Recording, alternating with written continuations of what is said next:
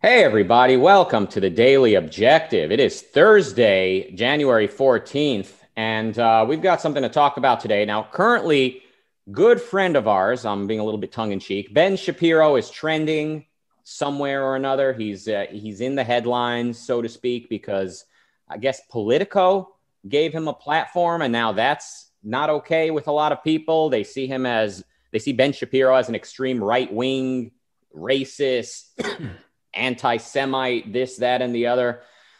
And it brings up the whole issue of the Overton window. Now, I think the Overton window analogy originally was coined to refer to a range of acceptable policy that is sort of palatable, that is acceptable to the mainstream populace. But oftentimes people use it just to refer to an ever-changing range of what's acceptable, not only in terms of policy, but in terms of ideas, of ideology, of philosophy. And an example of that would be the fact that, 10 years ago or so, Fox News was seen as this extreme right-wing propaganda machine. And, there's some truth in that allegation, not maybe extreme right-wing, but certainly they were a voice of the Republican Party, as I think they still often are. But they were seen as the face of fascism. Like the leftists would say, oh, Fox News. Oh, you've been watching too much Fox News, I see. Like Fox News was it. It was the belly of the beast from their perspective. And today, Fox News is largely seen as kind of more of a middle-of-the-road, mainstream kind of Republican in name only type of enterprise by both people on the left and by the right. So like people on the right, now they see Fox News as compromisers because they're not following Donald Trump to the edge of the earth. They're not following him off of a cliff.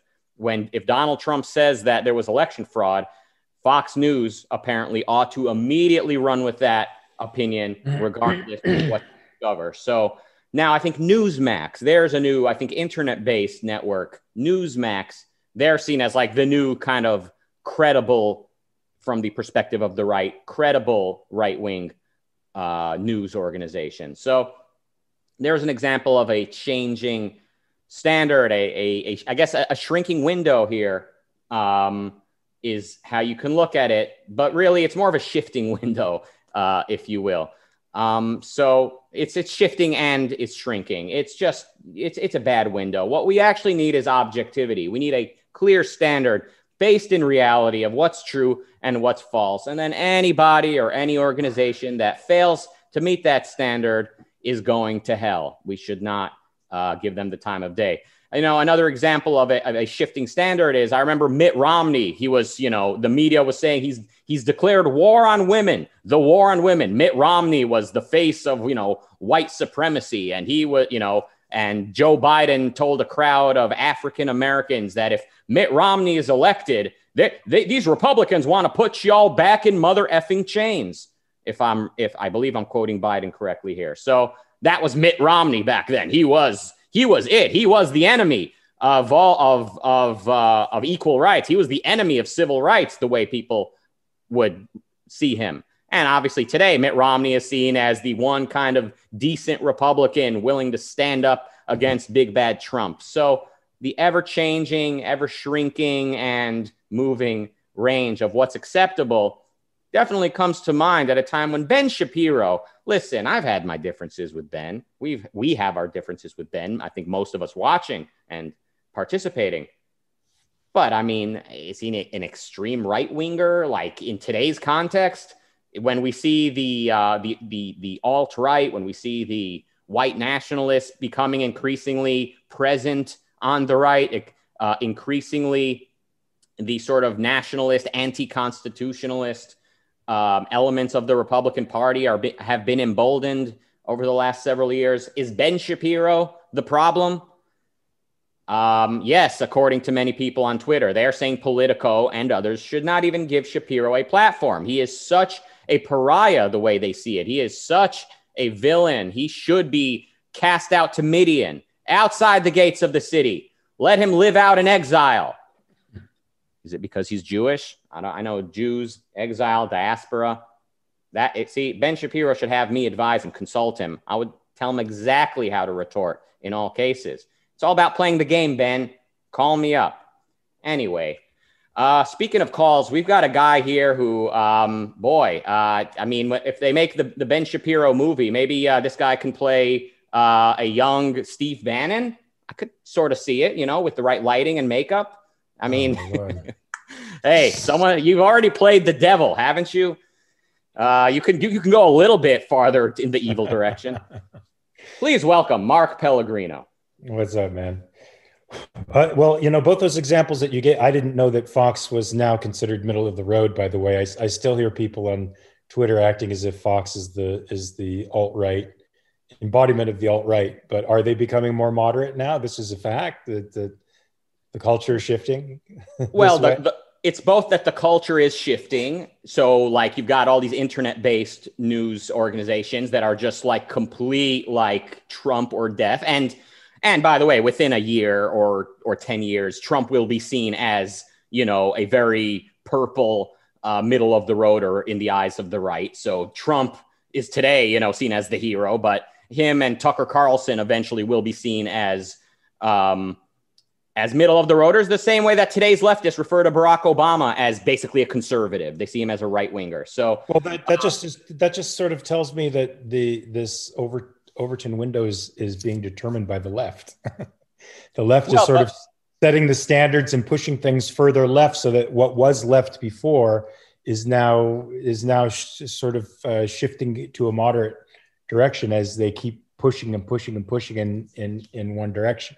But it's not only but it's not only the left. It's also the right has moved so far in their particular Trumpian direction that now they see Fox News. People on the right see Fox as a compromising type of National Review type of organization. So they're ready to throw Fox in the trash as well. So it's kind of the right and the left have moved so far in their directions that they both see Fox as old news and sort of irrelevant. Yeah, I feel like in the mainstream politics is two narratives, and both of them are untrue, and they're sort of spinning in their own narratives and spinning worlds based on those narratives. And the people who are in the middle, so to speak, trying to grab grains of truth from either side, are being crushed and ground down, so that we're left with these two rationalistic narratives determining basically what we're hearing in politics. I still think, I know Yaron Brook thinks the right is the big boogeyman because they're more organized philosophically than the left, but I still think, I disagree. I think the right is sort of composed of ad hoc ideologies sort of juxtaposed next to each other, and I think the left is organized under nihilism, and they're organized under a pro-statist, rationalistic, anti-rational ideology, and I think they're pushing the narrative. They're forcing these other folks off to the far right and determining, telling us what's right, what's left, what's good, what's bad, what's appropriate, what isn't, what are the discourses, what's outside the discourses. You don't think this? You don't think the left is sort of in command? I mean, it's hard to say which one is most likely to succeed. And I've heard Yaron mention that he thinks a Christian environmentalist will sort of rise up and unite much of the country. But I think it's important that we stay current, that we pay attention to kind of changes in the culture. So I don't know if you are aware of just what the right has been becoming in recent years. They really do see Fox and a lot of them see now Tucker Carlson as a compromiser because he dared question the conspiracy, the election fraud narrative.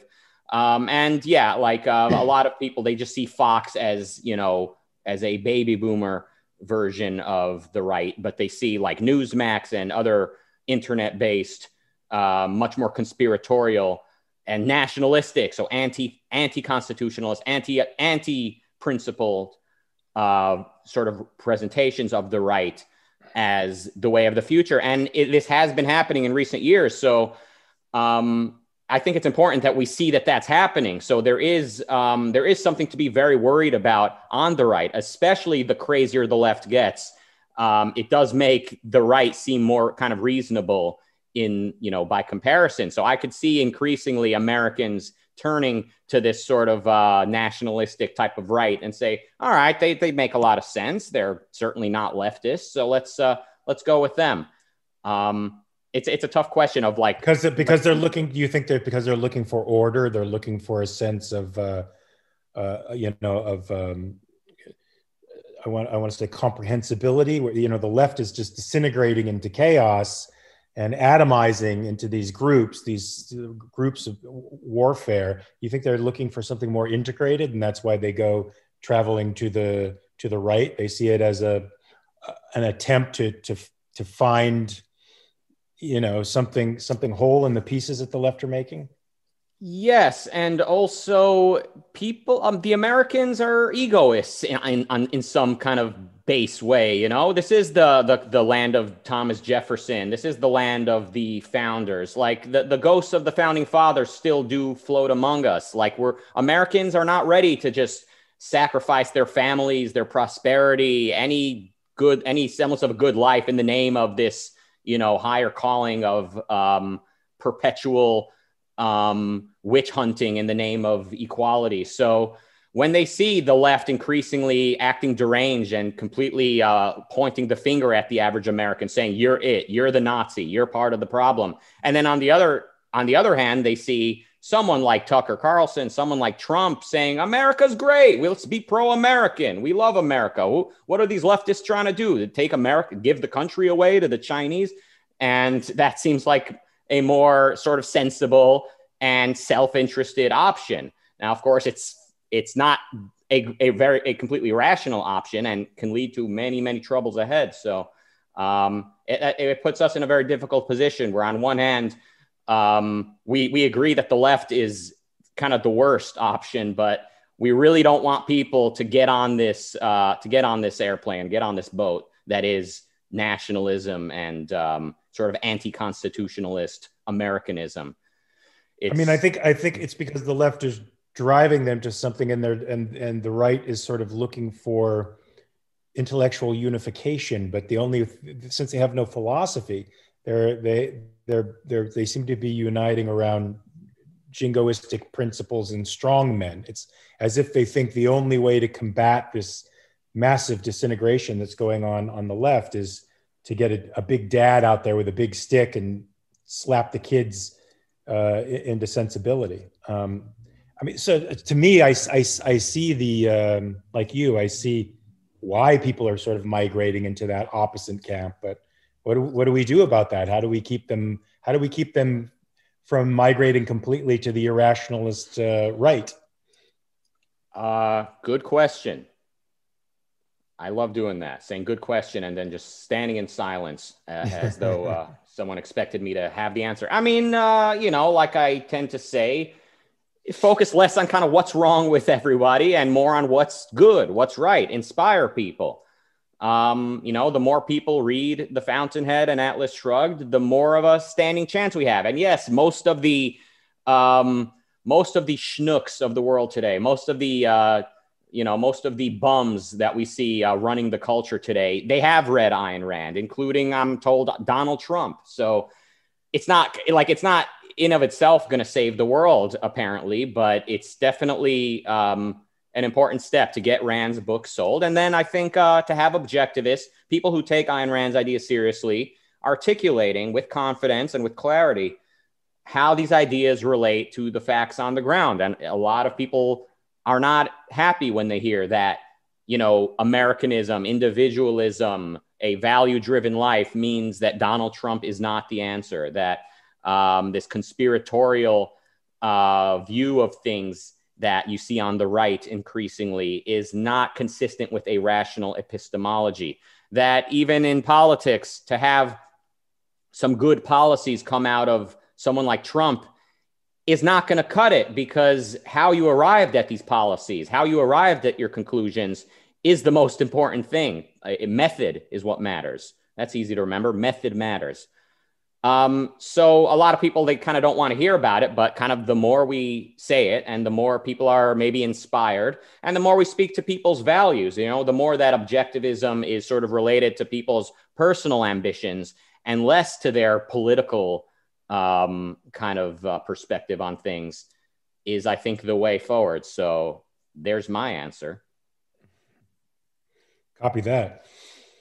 Well, Yeah. I don't know. I think we're suffering from a legitimacy crisis right now. I think because both sides are into their narratives, people in the middle have no anchor, no truth anchor. You know, hopefully we could try to provide that, or objectivist outlets can try to provide that point of view. But right now we're on the edges of the culture, not the mainstream.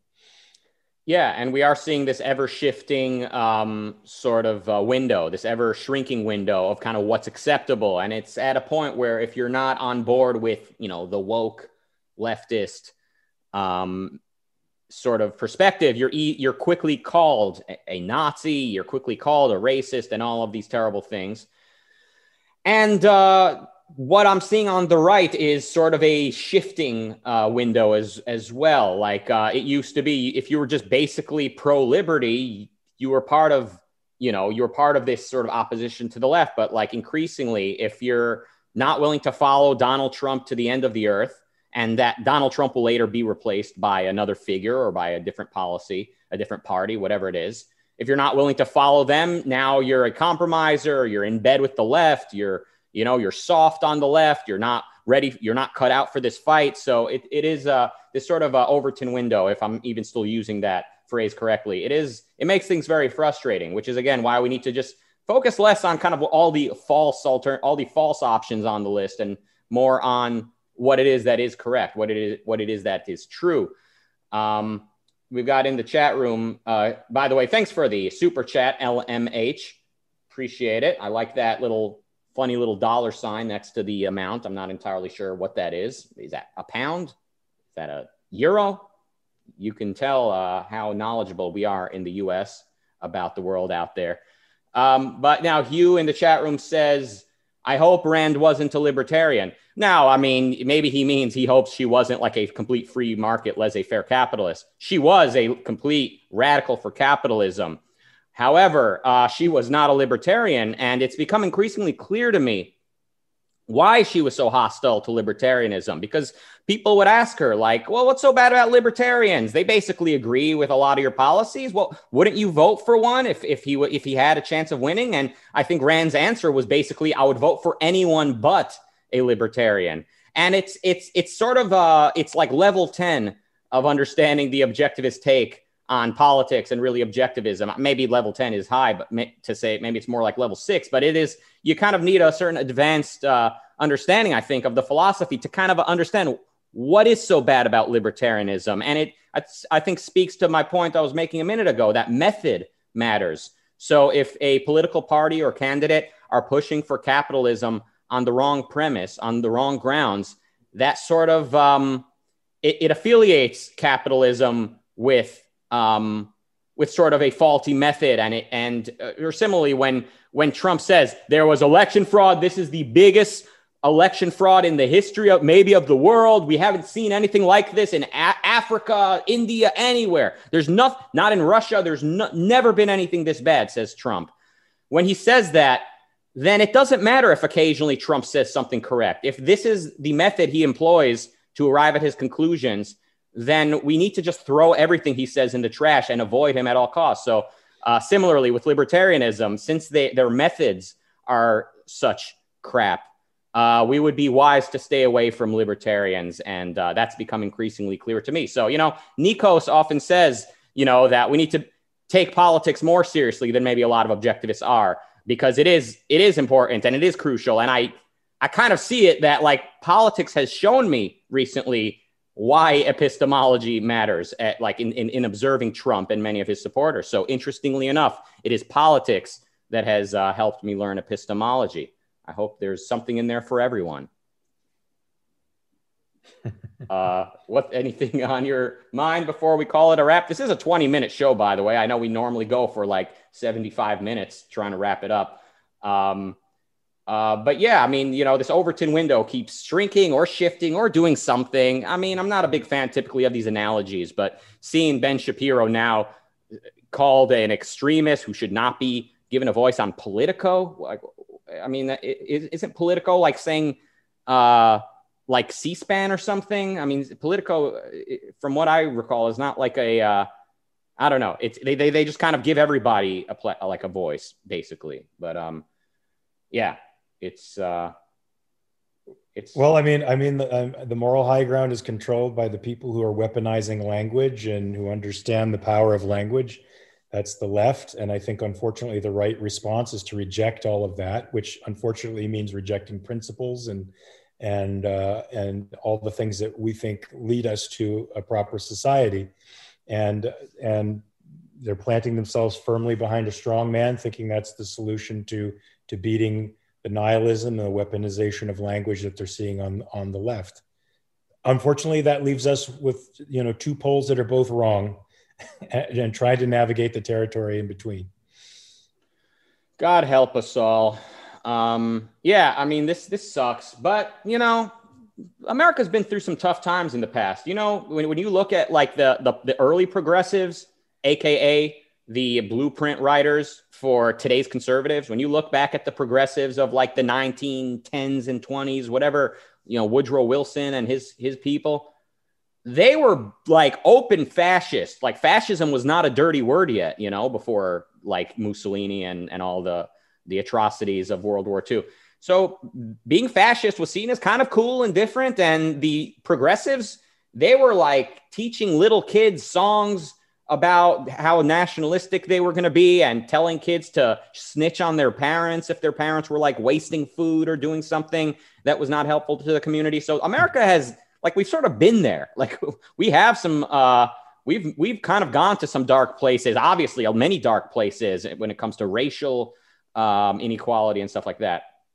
So we've come back from some very bad places, or we've rejected some very bad tendencies in the past. So as bad as things may be, and as bad as they may become soon, there's something about Americans that just seems too resilient to extinguish, to put out. The flame cannot, it just won't want to go out. And that's the power of just having so few good ideas in America's culture. Just the smidgen of egoism, the semblance of reason that Thomas Jefferson wrote about. Just having that in our culture seems to be more resilient than all of the efforts made by virtually everybody against it. So, see, optimism. That's what we're about here. By the way, coming up in about 3 hours, why don't you tell me the exact time, Rozzy? That would be good. In 3 hours, Mark is back right here on the channel, the Ayn Rand Center UK, as guest co-host of The Selfish Lovers. That's a wildly popular show that the channel has been airing. It's at 9:30 UK time, which is 4:30 Eastern. Mark is going to be guest hosting along with Gloria Alvarez, The Selfish Lovers. And the topic is masculinity and femininity in Rand's novels. That to me sounds about as perfect as a show can get, but there's more. They have also got guest Andrew Bernstein. If you don't watch this, if you don't listen to this episode, there's something wrong with you, and you're probably never going to find love. I mean, let's be honest. You're not actually taking proper steps to understand the issue. So who do you blame? Who are you going to blame? The left, the right? Who are you going to blame? It's time for you to take responsibility for your own life. Thanks, Mark, for a wonderful discussion. Thank you all in the chat room as usual, and everybody watching. Thank you, Rozzy, behind the scenes. We'll be back here again in a few hours for The Selfish Lovers. That'll be here on the channel. And we'll be back here tomorrow on the Daily Objective, same time. And thank you, Mr. Puppy over there, for last minute cameo. Thank you and goodbye. Bye, guys.